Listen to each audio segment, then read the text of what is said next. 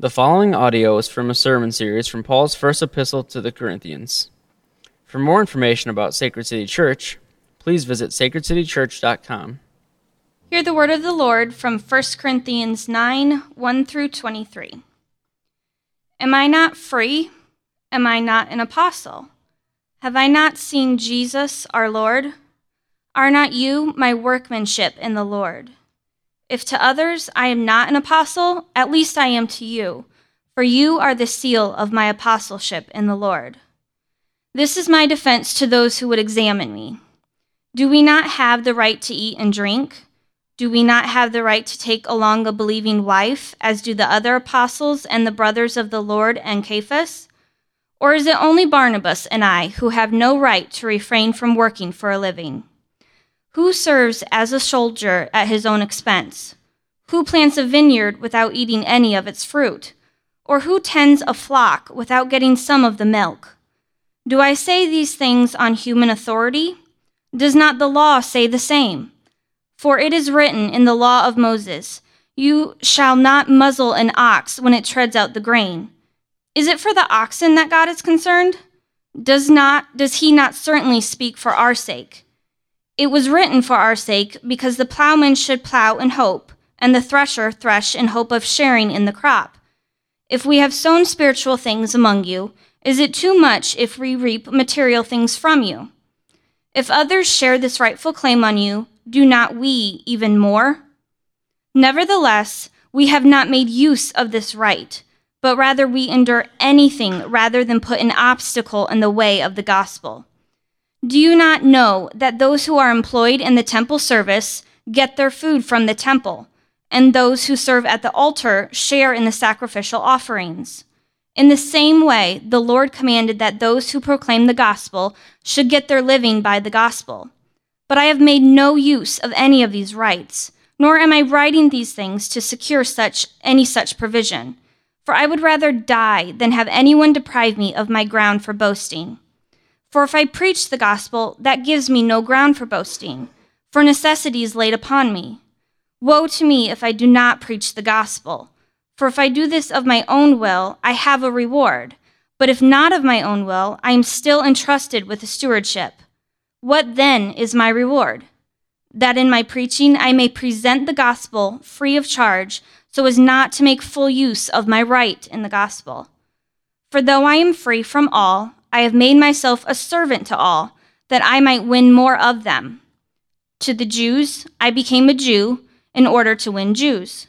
To those under the law, I became as one under the law, though not being myself under the law, that I might win those under the law.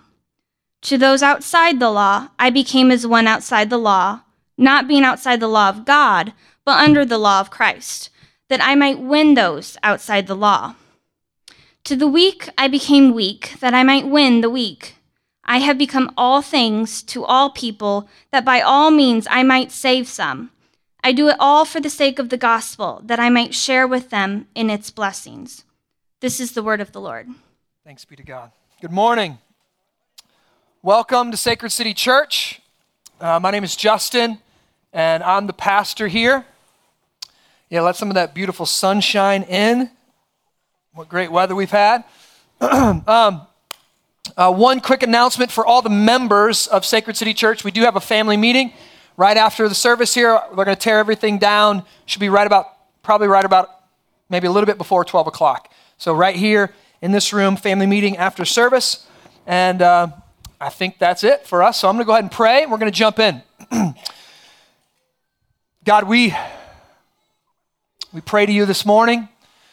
We ask for your blessing. We ask for you to help me preach your word, that you would help us understand your word, that this was given to us by divine inspiration. This was given to us to be profitable to us, to profit us, to help us, to encourage us, to train us in righteousness and godliness. So I ask that you would help me preach it. Help us understand it. Help it do what it's meant to do in us and through us.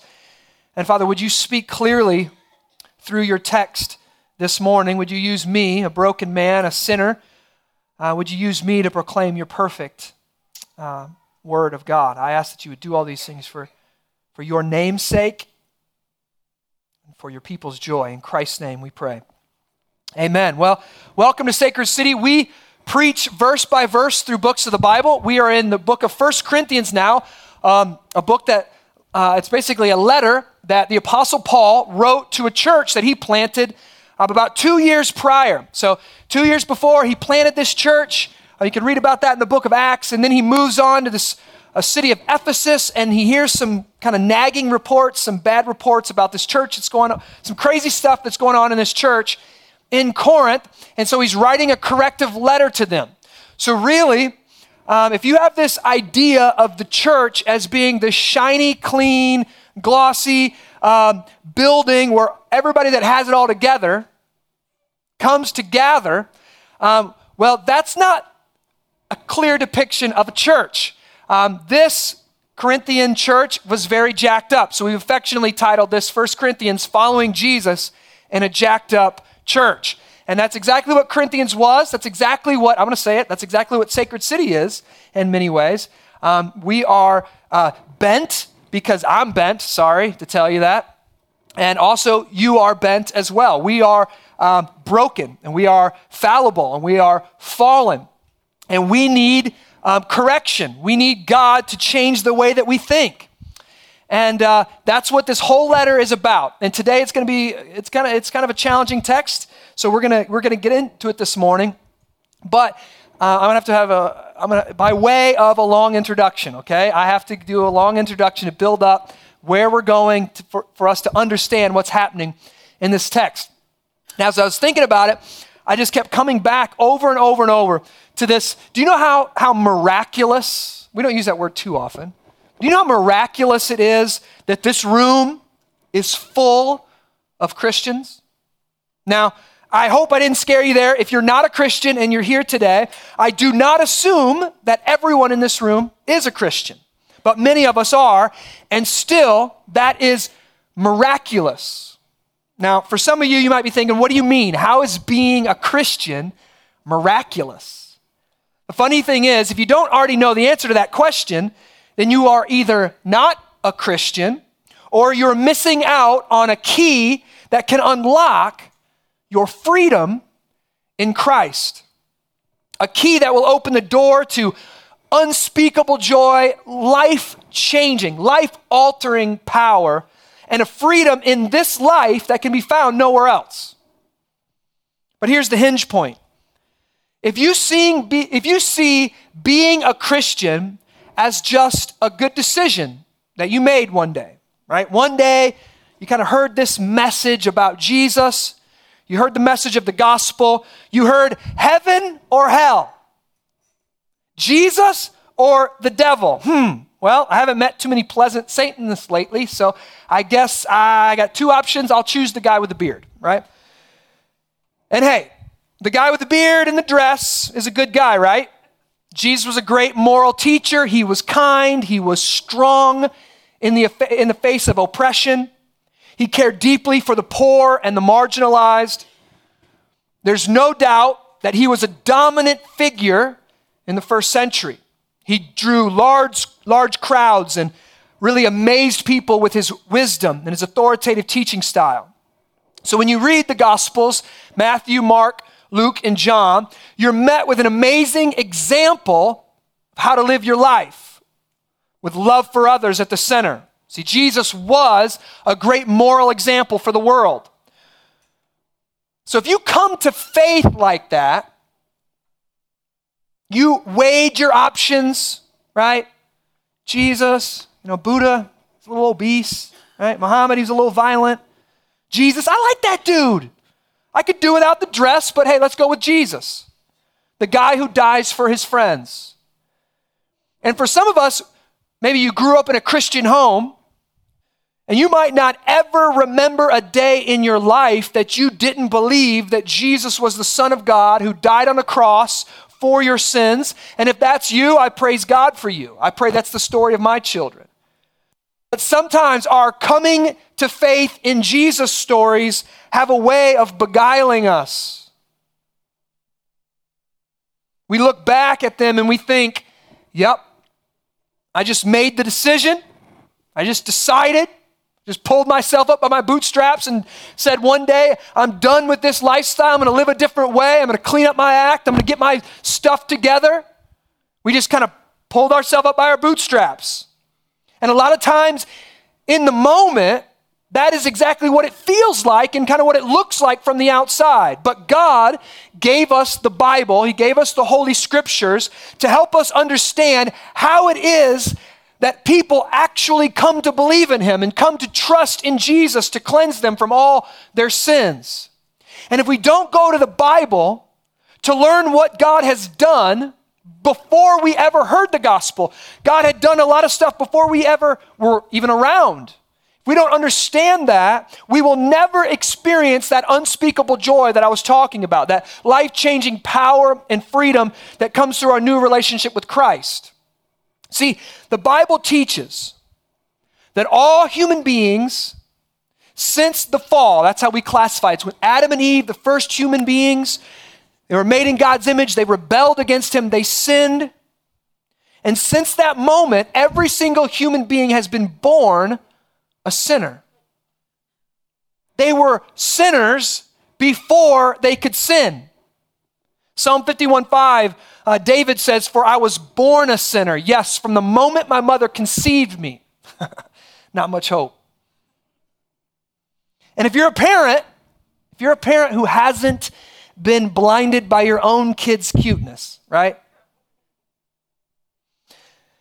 Then you know this to be true. Have you ever been seriously freaked out by your kid's behavior? Like just freaked out.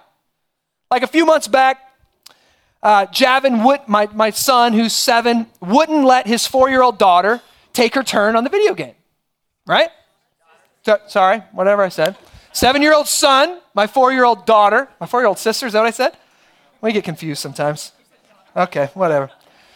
I don't know what I said, but I meant my 7-year-old son and my 4-year-old daughter, he would not let her take her turn on the video game. So Zoe did what Zoe did. What'd she do? Well, she blasted him in the head with some makeshift weapon. Now, I don't remember what it was. It was something hard and available at the opportune moment, right? That's all that mattered. Close, bam, lit him up. Javin comes to me, and this is normal, right? Javin comes bawling to me, right? Just bawling his eyes out. Zoe hit me in the head. I look at Zoe, her brother bawling uncontrollably right in front of her. She's like, I say, Zoe, why did you hit my brother? Why did you hit your brother in the head? Why did you hit your brother? She said, he wouldn't let me play Skylanders. It was my turn. No remorse. Cold-faced killer, right? I think to my head, I'm raising a sociopath. That's what I think immediately, right? Natural-born killer. This scares me. She has no remorse. Now, Zoe has never, ever, I promise you, seen me hit another person when it was my turn to play a game, right? I'm at the checkout, somebody cuts in front of me, I just pick something up, bam! Never witnessed this. That was in her. That's sin. And the Bible says that is how we all start out. Now, some kids are gentler than others, right? But selfishness is universal. And that selfishness actually separates us from God. See, selfishness by definition is putting my needs and myself above God. A selfish person is ultimately his or her own God. Everything he or she does is in service, in worship to themselves. And so God is at odds with them. Romans 5:10 says that we were at one time all enemies of God. So, hopefully now you can start maybe to see the miracle of Christianity kind of coming into focus. How does a person born an enemy of God become a friend of God? How does a person change sides on the battlefield? Scripture tells us this happens through a miraculous chain of events. that before you ever heard the name of Jesus, God set his one-way covenantal love on you. He predestined you. He chose you. He said, Justin Dean will be in my family. And then God directed every facet of your life to bring that about. See, I was born an enemy, but my rebellion had an expiration date. One day, and I'll be honest, I have no idea when that was. I was in and out of church so many times growing up. I have no idea when I became a Christian. But one day, God sent the Holy Spirit. It's a third member of the Trinity. God sent the Holy Spirit into my heart and literally gave me a heart transplant. He removed my heart of stone. He gave me faith to believe in him. He gave me a new heart, a new mind, and then I chose to follow him. Now, this is where we see the scandalousness of the gospel. It really comes alive to us. It's really shocking to us that my salvation happened before my choice to follow Jesus. God predestined me, God called, God gave me the faith to believe. Ephesians 2:8 says, for by grace you have been saved through faith. And this is not your own doing, it's a gift of God. It's a gift, not a result of works, so that no one can boast. That salvation is a gift of God. See, then I responded.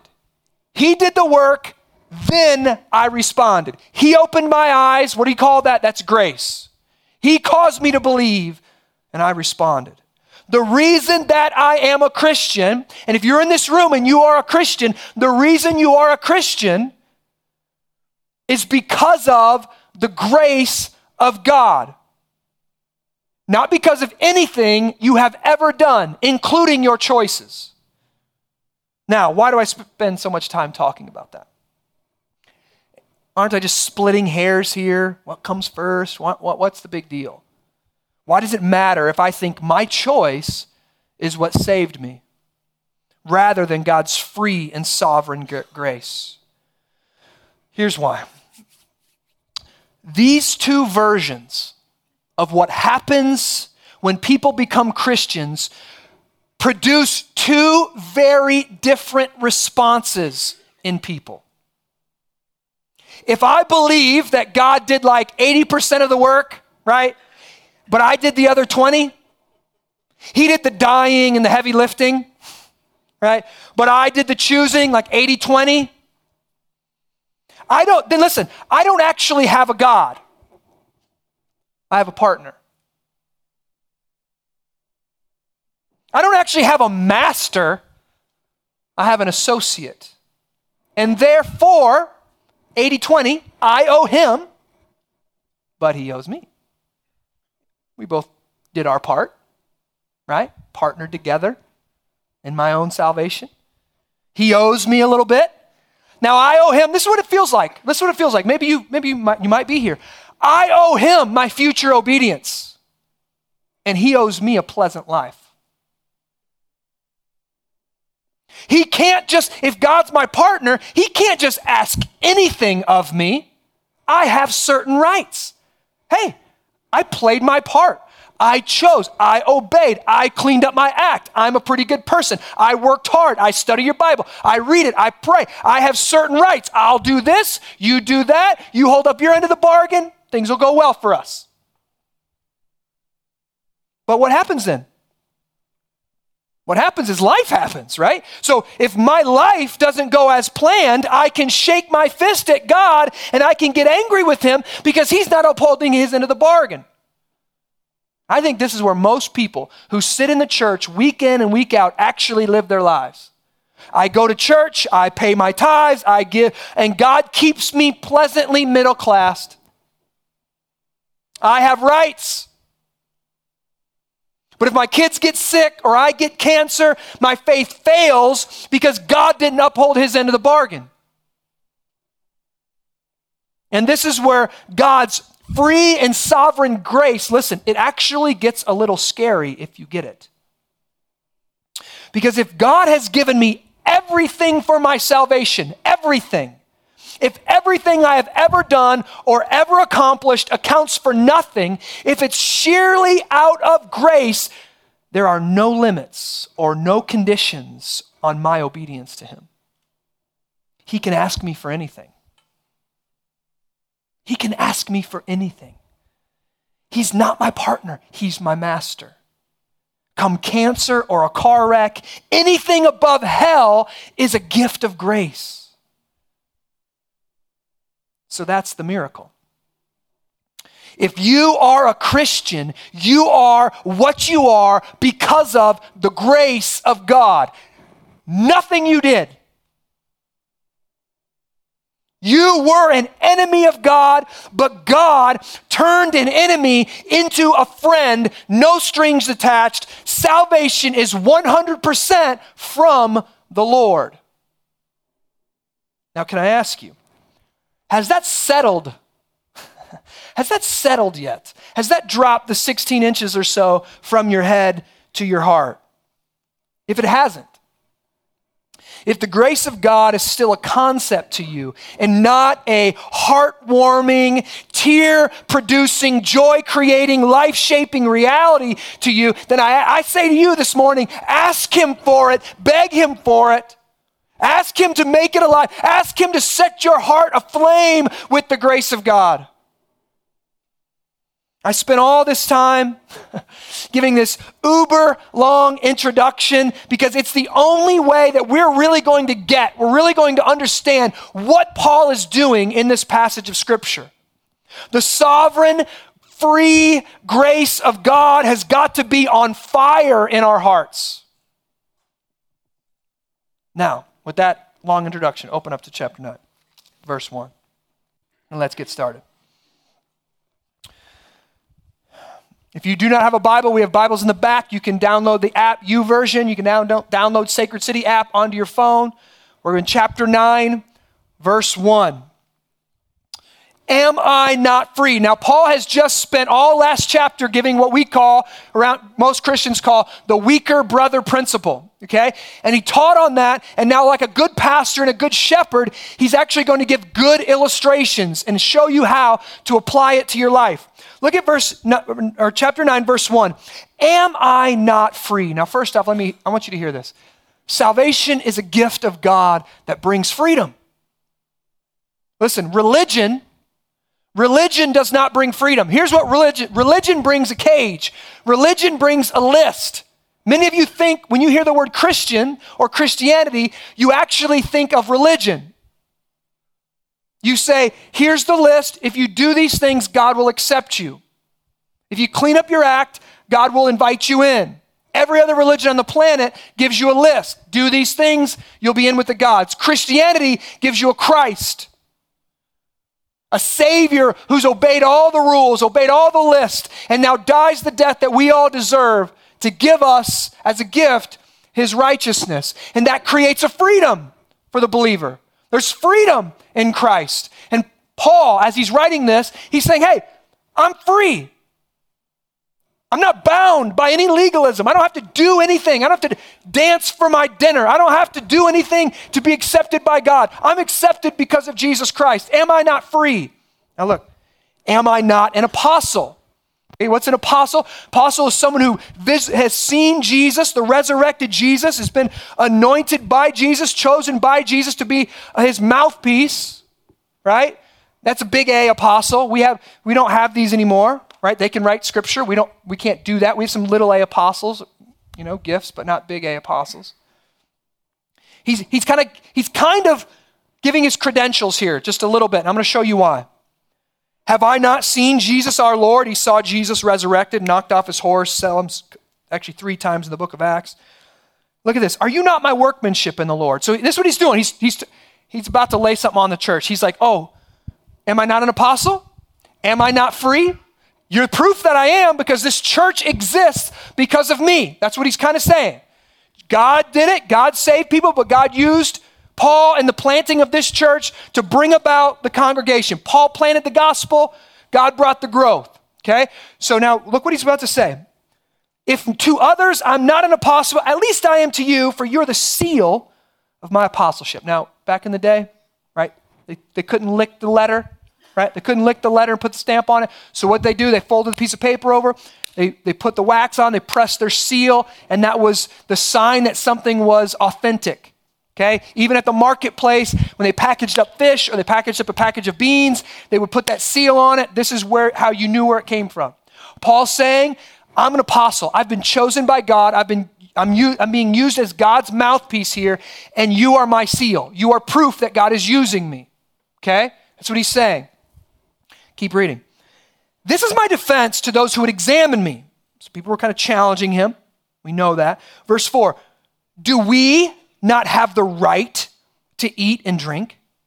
Do we not have the right to take along a believing wife? Now, Paul was most likely a widow. Is that how you say it for a man, I think? A widow, right? Widower. He was a widower, sorry. He was a widower. More than likely, we don't really have too much proof of this, but most people believe because he was part of the Sanhedrin and everything that you had to have a wife to be a part of that. So his wife probably died. At this moment in time, he has no wife. Okay? And he's saying, do I not have the right to bring along a believing wife?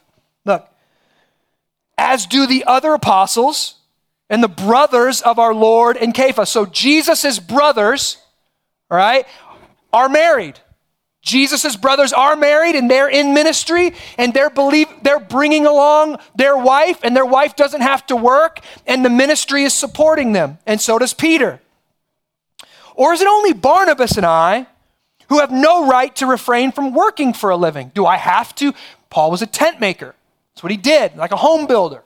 Okay, so he's preaching, he's sharing the gospel, he's raising up churches, he's training men, he's doing all this stuff, but then on the side, he's making a living by building tents. Okay? And then he's about to use some illustrations. Who serves as a soldier at his own expense? If you're in the army, you're not paying for your food. You're in the army, you're not paying for your clothes. The government is supporting you. Right? Who plants a vineyard without eating any of its fruit, right? Or who tends a flock without getting any of the milk? Now listen, what Paul is about to be building up, he's saying because we are not saved by what we do, we are saved by what Christ has done. We are saved by grace. We are the most free people in all the world. We can eat meat.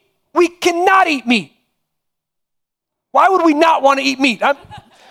We could drink good beer or we could drink Busch Light. It doesn't matter, right? We're free. Paul is saying because he is an apostle of God, that gives him the right, literally gives him the right to eat what he wants, drink what he wants, bring a Christian wife with him in ministry if he wants, and to support themselves through the work of his ministry if he wants. And Paul illustrates this point like a great pastor. He uses the illustration of a soldier, of a vintner, and of a shepherd. And then he proves his point from the Old Testament law in verse 8 and 9. Look at verse 8 and 9. Do I say these things on human authority? Does not the law say the same? For it is written in the law of Moses, you shall not muzzle an ox when it treads out the grain. Is it for oxen that God is concerned? Now when they would tread grain, to be in a room, they would have a center post, they'd have the oxen mounted to this thing, and the oxen would walk around it like this and would literally smash the grain with their hooves and would tread the grain and separate the grain, right? Now, what God said is when you're working an oxen like that, don't put a muzzle on him. When he's hungry, let him take a nibble, right? Let him eat. And now look what he says. He says, when I wrote that in the law, now some people get really ticked off how Paul interprets this, his hermeneutic on how he interprets the Old Testament here. He says, hey, that wasn't just for animals. God's more concerned with human beings. So if a man is working hard, let him get his earning, or let him earn a living through how he's working. Okay, keep reading. Verse 10. Does he not speak entirely for our sake? So this is what he's saying. When I put that in the Old Testament law that you're not supposed to muzzle an ox, I didn't write that for the ox. That's good. Scripture's not, right? It's not for our animals, right? It's for us. We're to read it. We're to understand it. We're to learn principles from it, okay? What is he saying now? Does he not speak entirely for our sake? It was written for our sake because, look, the plowman should plow in hope, and the thresher thresh in hope of sharing in the crop. He's saying, listen, when you work hard for a living, at the end of the day, your hope is kind of in a paycheck, right? Your hope is kind of to get paid for what you do and to do it well, and that's okay. That's okay. It's really exhausting to do a work, and if you don't think you can be paid well for it. Now, here's an example. When I was in high school, this is what high schoolers do. It's really bad. I quit a really good job for another job because it paid 6 cents more an hour. Now, this made sense on paper, right? And I worked at this place called Mycogen Seeds, okay? Mycogen Seeds. And I was going to be that 6 cents really adds up, right? So I was going to be working, and I get out to this job. My friend had it. He told me, this is the easiest job you've ever had in your life. I'm like, all right, let's do easy. I can do easy. I get out there, and all day long, there's a big pile of corn here, corn. I'm taking these seeds, and I'm counting them. And I'm putting them 20 in a package, seal it up. 20 in a package, and seal it up. All day long, right? 1 hour felt like a week, okay? This was literally, there's 10 of us around a table. I hate my life. I hate my life. I've never contemplated suicide. I am now. Like, it was that bad. But now listen, I'm pretty sure, at the time, I was making $4.71 an hour, okay? That was 6 cents above the minimum wage in the day, okay? Is that right? Yeah, $4.71 an hour. Now, I didn't keep that job very long, but how would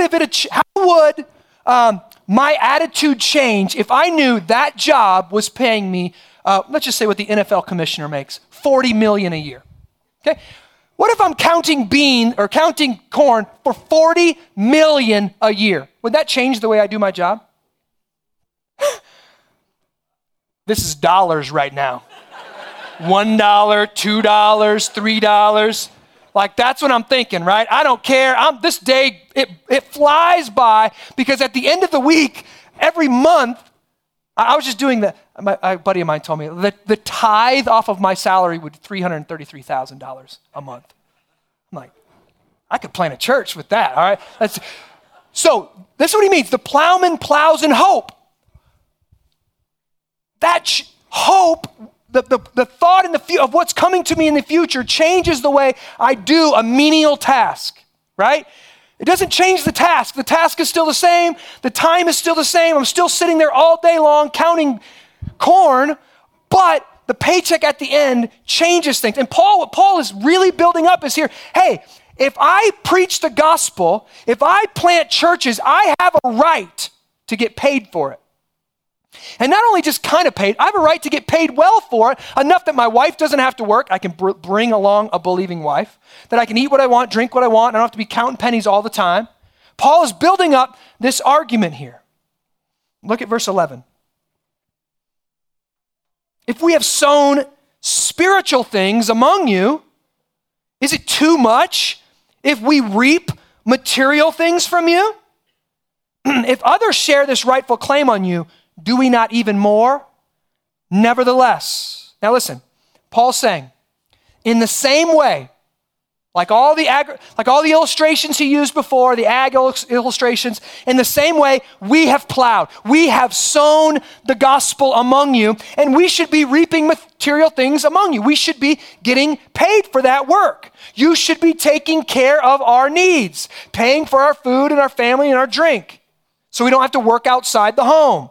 We have a quote-unquote right to that. Actually, the word is authority in the Greek. We have the authority as a shepherd and as apostle for you to take care of our needs. Now, doesn't that sound like a good old little greedy TV preacher? Right? I sowed spiritual things among you, brother. Put your hands on the TV and send me a check. Right? I pray and I preach. You should pay me and pay me well. Right? Now, that's true. Paul is giving us a principle. And I feel weird preaching this, okay? I feel weird preaching this. I just be honest. I'm paid well. Don't worry about it. We've got a financial team that does all that stuff. So that's not why I'm preaching this. I didn't choose this sermon. It chose me. We're at 1 Corinthians 9. That's where we're at, okay? So Paul's clearly teaching, here's the principle. Pay missionaries, pay pastors, pay them well. They have a right to it. They labor spiritually, but they have a right to be met, their needs met materially, okay? Paul's clearly laying that right down. And it's true, it's a biblical principle for us to follow. We should pay our pastors and pay them well. But Paul knows there is something far more important than his rights to get paid for his preaching.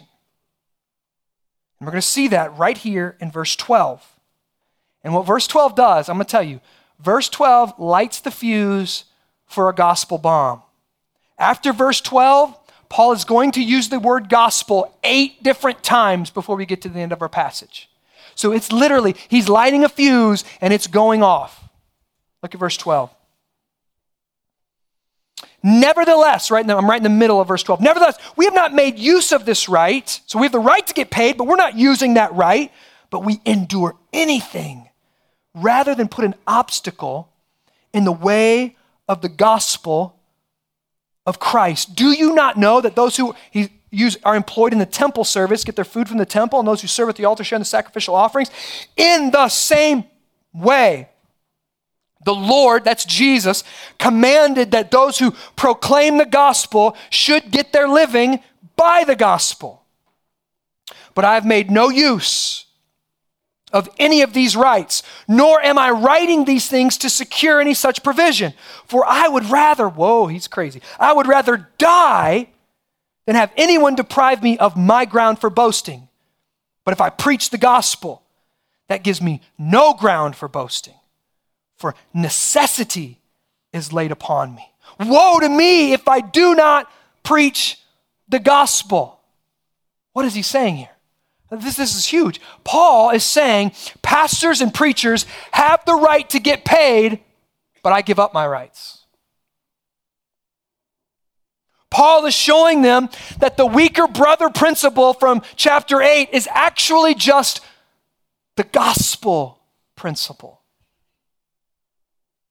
It's what it looks like when a person's entire life is shaped by the gospel. I have the right to get paid, but I give up that right. Look at verse 17. Let's keep reading. For if I do this of my own will, I have a reward. But if not my own will, I am still entrusted with a stewardship. What's Paul saying? Stewardship. That's a big word right there. You know what Paul's saying? Everything I have isn't because I have a right to it. It's because God entrusted it to me. And so this is what he's saying. Your job is to pay me well. My job is to steward that well. Everything I've been given is a stewardship. Through the gospel. Now this is where we're going right here. This is kind of tricky. Outside of Christ, we have no rights. Outside of Jesus Christ, the only thing we've earned is hell as sinners. Nothing good we've ever done is counted for us. Everything is filthy rags. Nothing's ever been good enough because our self is always at the center. So we have no rights outside of Jesus Christ. But through the gospel, because of what Jesus Christ has done for us, God has given us some rights. But through the gospel, God also gives us the freedom to give up those rights for the sake of the gospel. Now, what? God has given us rights in the gospel. But through the gospel, God has also given us the freedom to give up those rights for the sake of the gospel. What do I mean by that? Listen, any rights that we have in this life right now, our rights haven't come through our earning. Our rights have come through Jesus Christ's work and effort. We have no rights outside of Jesus, and you will only be able and empowered to give up your rights if you can see that what you already have in Christ is greater than whatever it is that you're giving up.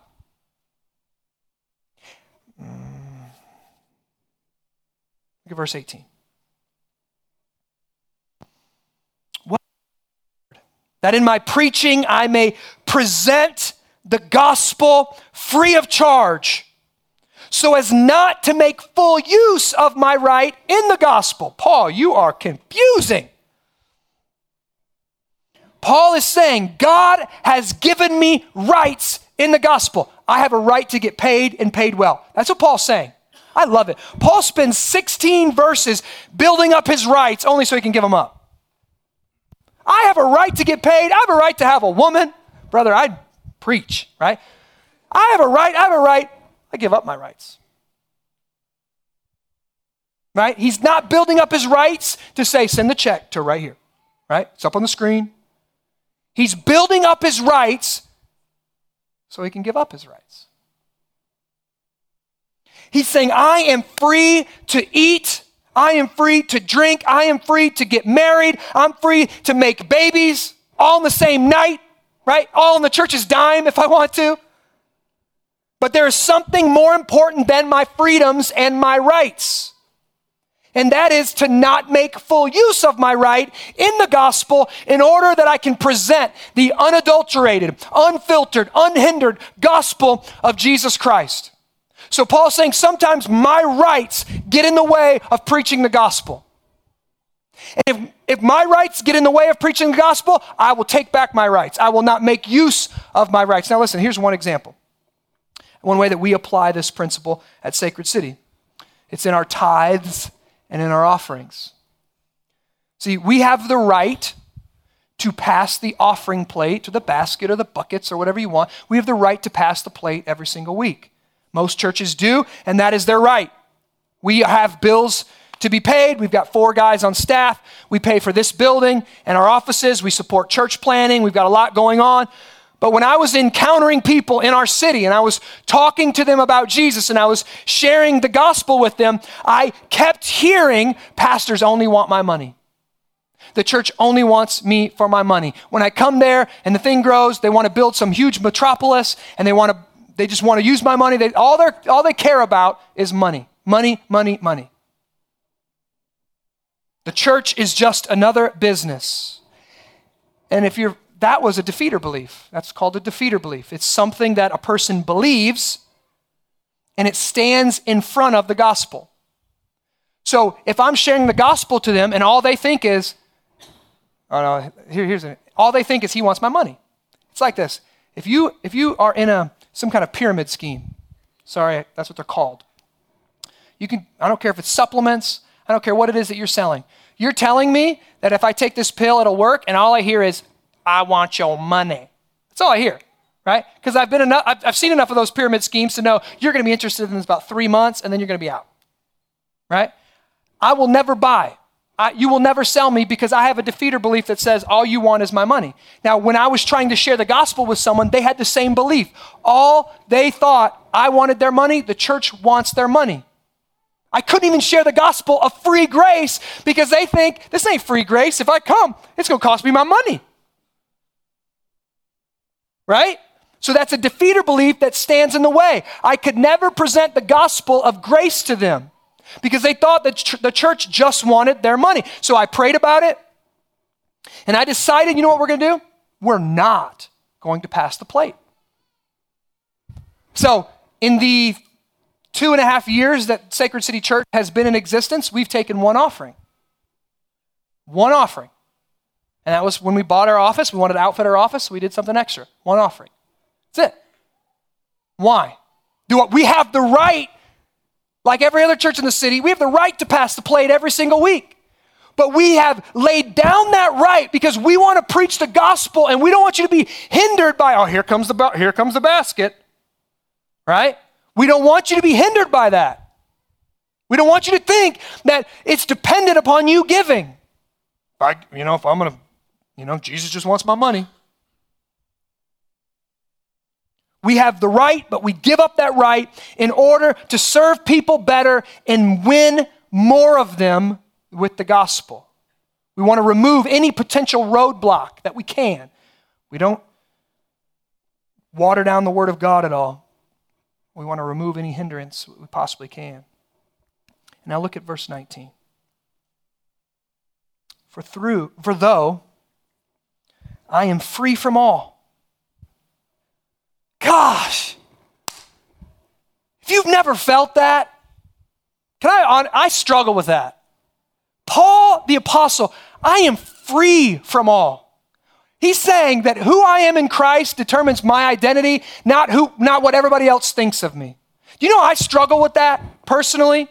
I struggle with, sometimes I do the right thing. My missional community pressed it on me this week. Sometimes I do the right thing, not because I'm so aware of the grace of God and I'm so thrilled with the gospel and I'm so thrilled with the free grace of God. Sometimes I do the right thing because I want to be the type of person who does the right thing. I want people to look at me and go, attaboy. I want people to look at me. I want to be the type of person that opens my home and just lets people come in and out, and it doesn't really matter to me, that I'm just so generous and so benevolent that now I don't really want that. Because when you get in my house, you get on my nerves. And I have to clean up after you, right? And I have to clean the bathroom wondering, I don't even know whose this is I'm cleaning up right now, right?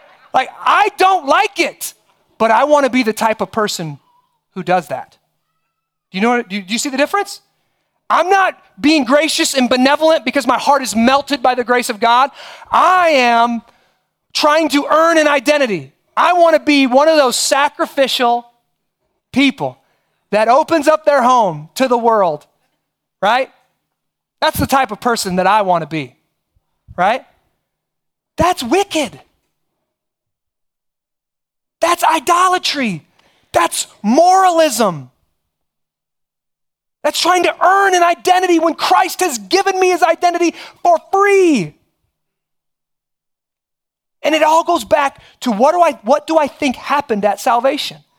Did I choose God because I'm pretty intelligent? I weighed my options and I chose him. Did I choose Jesus Christ because I don't want to be like those people over there? I want to be a moral person. I want to be conservative. I want to be clean cut. I want to be whatever. Did I choose Christ because of something I've done? And if I think that I did, or if I believe it in my heart, my life looks different. My motivations for my heart look different for even the same behaviors. See, nobody would look at me and go, being benevolent and opening up your home is a bad thing, Justin, quit that. That's what's so scary about it. Because I can be doing good things with sinful motives, and it's building my pride. And my heart's becoming hard to God and to the gospel, and no church person is going to tell me to stop.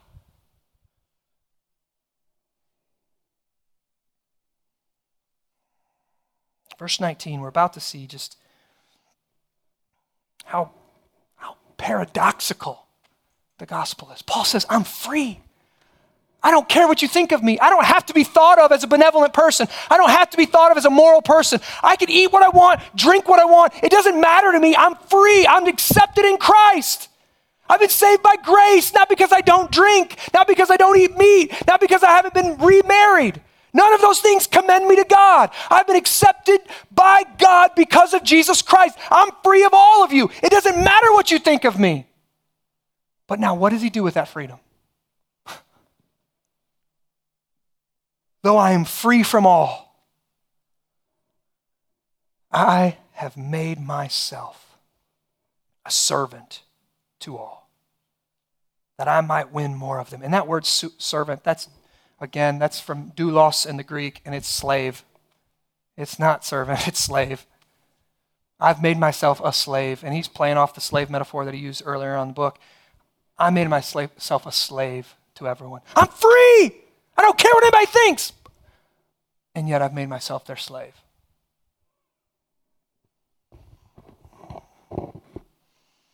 See, this is the gospel. Look, it gives us the rights. Because of the work of Christ, we had no rights, but now we have the rights of children in the family of God. But it also gives us the right and the freedom to lay down those rights. It sets us free, but frees us to be slaves of mankind. And 5 times, over the next few verses, Paul says that his aim, the reason he gives up his rights, is to win people. Verse 19, that I might win the more. Verse 20, that I might win the Jews, that I might win those under the law, that I might win those who are without the law. Verse 22, that I might win the weak. Paul says, I lay down my rights so I can win more people, so that I can share the gospel with more people, so that things don't get in the way between me sharing the gospel and them coming to faith in Jesus Christ. This is what a good missionary does. And this, I pray, is what Sacred City looks like, or would look like, or should look like. We should be so enamored and so excited about all of the freedoms and rights that our benevolent God has given us, who were once his enemies in the gospel, have been given such riches that when an opportunity arises where we can give up one of those rights for the sake of the gospel, for the sake of our neighbor, for the sake of our coworker, we gladly and joyfully lay down our rights and give up our rights so that we might win them.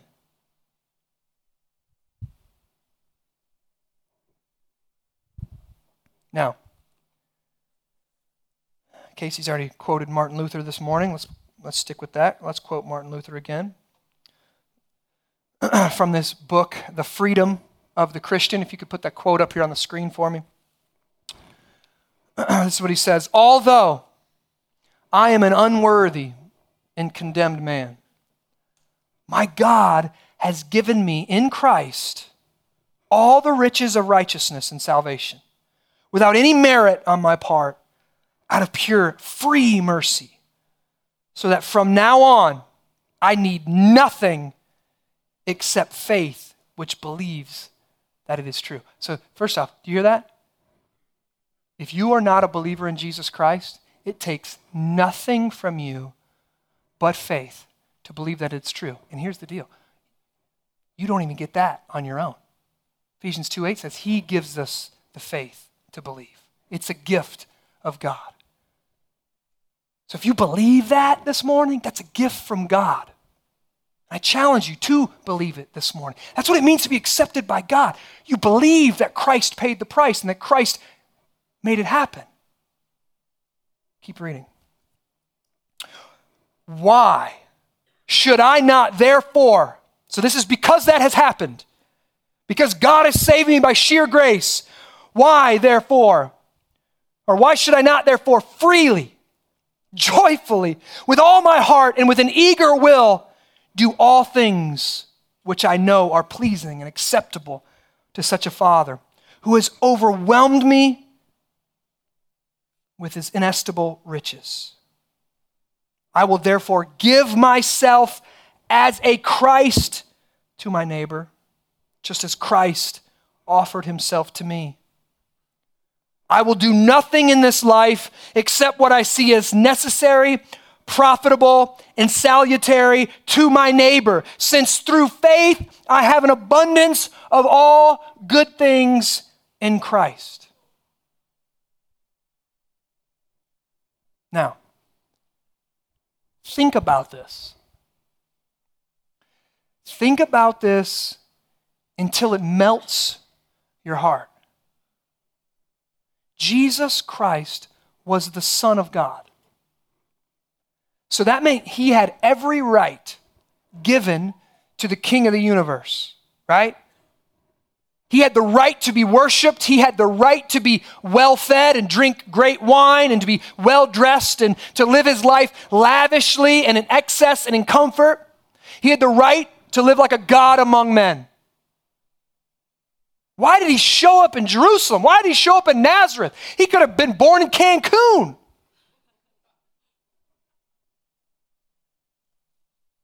But Jesus, being so full of the grace of God, so content in his relationship with the Father, gave up all these rights. Do you see this? Jesus, the Son of God, who had all the rights, gave up these rights in order to confer upon us his rights as God's children. That Jesus was despised and rejected. He was poor and pitiable, and eventually he was killed by being crucified. And he did it all. He gave up all his rights to give us his rights. as sons and daughters. Philippians 2 says, Jesus, who though he was in the form of God, did not count equality with God a thing to be grasped, but he emptied himself by taking on the form of a servant, being born in the likeness of men and being found in human form. He humbled himself by becoming obedient to the point of death, even death on a cross. And then John 1, 2 and 3 says, but to all who did receive him, but to all who believe in him, who believed in his name, he gave the right to become children of God, who were born not of blood, nor of the will of the flesh, nor of the will of man, but of God. We didn't do it. God did it. And this is the amazing truth. If you've ever read, let me see where am I at here? Have you ever read C.S. Lewis, The Lion, the Witch, and the Wardrobe? I just got done finished reading it again with my kids. And this is the amazing truth that Lewis was trying to kind of illustrate between Edmund and Aslan. If you know, Edmund's a little snot, okay? Edmund is a little snot. He's a little tattletale. He's just not a kind kid. He's jealous. He wants it all to be out. And he finds his way into Narnia, and he runs into the queen of Narnia, and she tricks him, and she gives him his favorite dessert, right? Turkish delight, and he gobbles it all up, and it's basically enchanted. And basically it helps him believe that it's a sin. It helps him believe in her. He's on her side. And eventually he betrays his family. He betrays his sister. He betrays everyone. He goes to the queen, and he basically chooses to be on the queen's side, and he betrays Aslan. And Aslan in the story is a beautiful lion, right? He's gorgeous. He's beautiful. He's kind, but he's not safe. Brilliant. And Aslan, who's never done anything wrong, Aslan, who's the protector of Narnia, Aslan, who's kind of sang Narnia into existence, there comes a time in the end of the story where Edmund is going to be killed by the queen because he followed her, because he ate the Turkish delight. She has a right to him. She has a right, according to the law of Narnia, she has a right to death. It was a blood feud. She has a right to blood. She has a right to payment. He's my slave. I have a right to him. I could kill him. And in the story, it's poignant. It's beautiful that Aslan takes the queen to the side, and they're talking. You don't really know what's going on, but Aslan is working out a deal. And he's saying, would you take my life for this little snot-nosed Edmund? Right? That's what he's saying. You don't really know it until the end when Aslan, this beautiful lion, allows her to mock him, allows her to tie him to a stone, allows her to shave his mane off, to shave him, to ridicule him. And ultimately, as the little girls watch, they kill him. And it's one of my favorite parts in all the movie because my kids are like, no, not Aslan. Why'd he do it? And there's this line in there that Lewis puts in there that Aslan knew a deeper magic.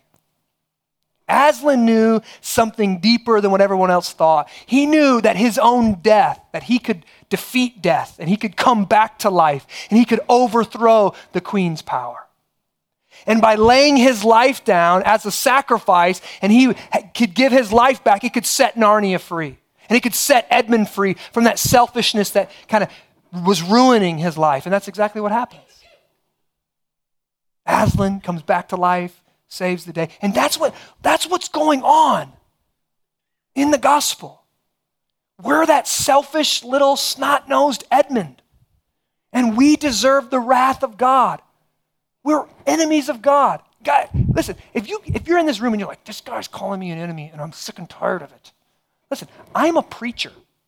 In everybody else's imagination, like I should be like on God's A team.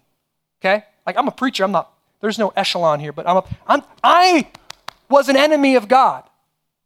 Like Me. So if you think like preachers are up here and normal people, no. I was an enemy of God. I'm including myself in that. But Jesus Christ, like Aslan, laid himself on the stone, laid himself on the cross to take my punishment, to set me free from my sin and my own selfishness.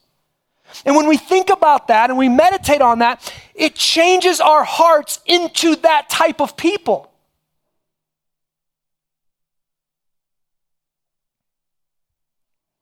That's what Luther is saying when he says, become a Christ to your neighbor. Because it's happened to you, become the type of people who lay aside your rights to share the gospel with another. You lay aside your rights to serve another. You're willing to climb up on the stone and lay your life. You're willing to climb up on the cross. What did Jesus say what did he mean when he said, pick up your cross daily and follow me?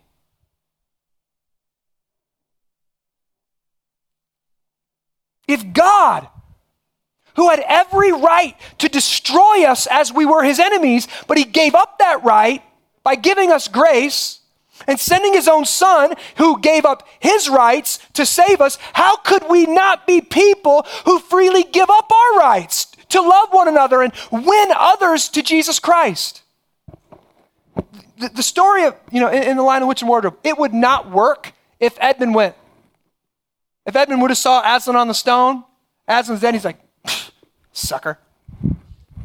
And he went away being a little snot the rest of his life.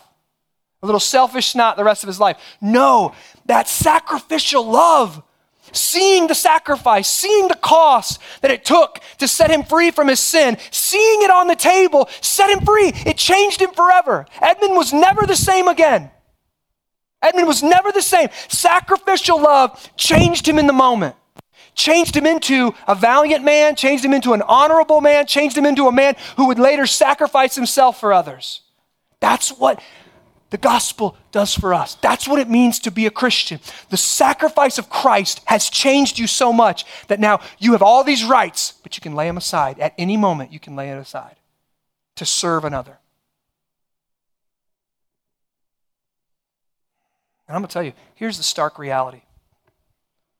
Many of us are religious, but we're not Christian.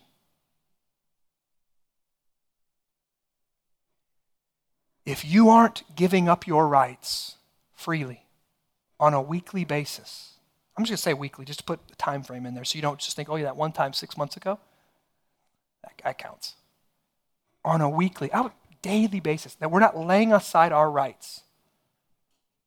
You probably don't get the gospel. It hasn't went from here to here. Your heart hasn't been set aflame by the grace of God. Maybe you still think it was 80-20. And you've got God as your partner. You owe him and he owes you. You just stay away from the big sins and he'll keep your life nice and middle class. That's religion. Listen, to be a Christian means to be changed by God.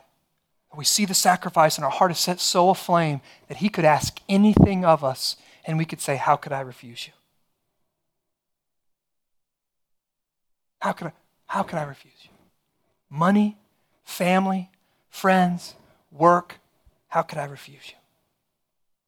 I heard a great story from one of my mentors about a guy who was selling cars, and he was one of the upper guys in I think he might have owned it. He owned a used car dealership, and he started hearing the gospel, and he came to faith in Jesus Christ, and he started running the numbers, and he realized that if you were white and upper class,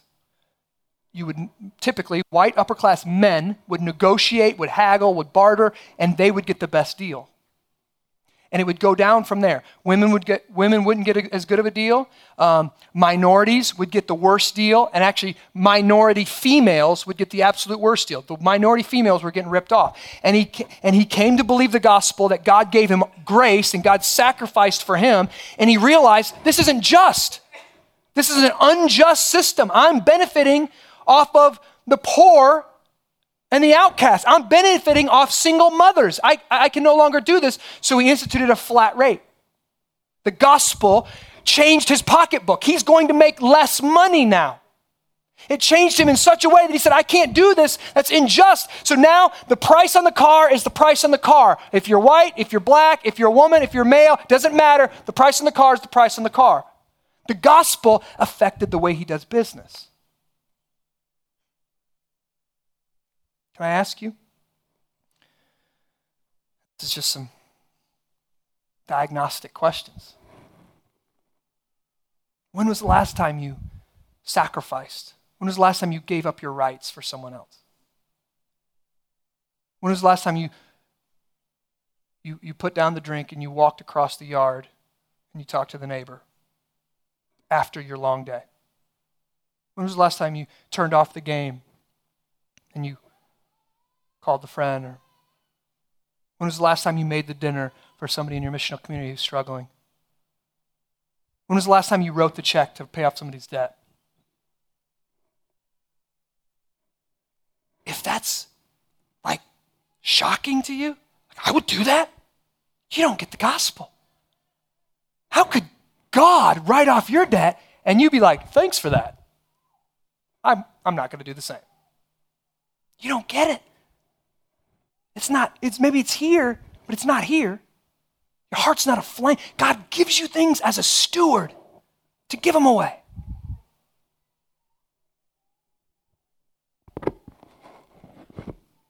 I love it and we're going to spend a little bit more time on this next week. Because Paul says, to the weak, I became weak. When was the last time you were weak with someone? Because religious people, when somebody shares their weakness, I'm struggling with this. The religious person goes, oh, let me tell you how to fix that. Oh, I used to be like that when I was like 15. Yeah, that happened to me once too. And then I just prayed and I got over it. So go pray and you'll get over it. Oh, you know what? All you got to do, here's the Bible verse. Go read this, quote this 3 times a day. You'll be fine. See, to the weak, I'm strong. Oh, yeah, you struggle with that? Yeah, when you're young in the faith, that kind of happens sometimes. Here's a book. See, to the weak, I'm strong. That's what 80-20 Christian does. Yeah, one day I just decided I'm tired of this old life. I was drinking 12 beers a day, but now I decided, hey, today's the day, it's over, it's done. I'm cleaning up. That's all you got to do? You're struggling? Oh, we'll just do that. Just make a decision. Draw a line in the sand. Yep, put it in your calendar. Make a to-do list. Get it done. Right? To the weak, I'm strong. Paul says, no. To the weak, I'm weak. Yeah. I struggle with that too. Yep, I doubt the goodness of God too. Yep, I doubt the grace of God too. Yep, I try to earn God's love too. Yep, that's really, really difficult. Would you like to be in a community of people who know it's really, really difficult, but we're still fighting for faith? To the weak, he becomes weak. This is what a missionary does.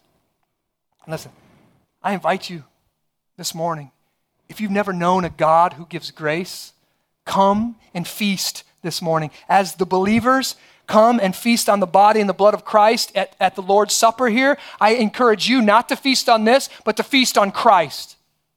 Take him in, believe him. Believe him this morning. Let him fill your soul as this food and drink fills our stomach. Let his grace fill your soul this morning. And know freedom. Freedom that you can't find anywhere else. Freedom that allows us to give up our rights. It's amazing. Let me pray. Father, you are gracious and good and great and glorious. And none of us can compare. And we stand in your presence like snot-nosed Edmund this morning, not deserving. And I pray, Father, like Edmund, you would give us a glimpse of the stone table, that you would give us a glimpse of the cross, you would give us a glimpse of our Savior upon it, that our sin that put him there, and you would take that into our heart and just explode it. It takes nothing but the faith to believe it's true. And the repercussions of that change everything. So would you do that in the lives of people this morning, even us who are believers, but we struggle to believe it, that our problem isn't obedience, our problem is faith to believe it. Help us believe that we're saved by grace. Help us believe that you are a gracious God.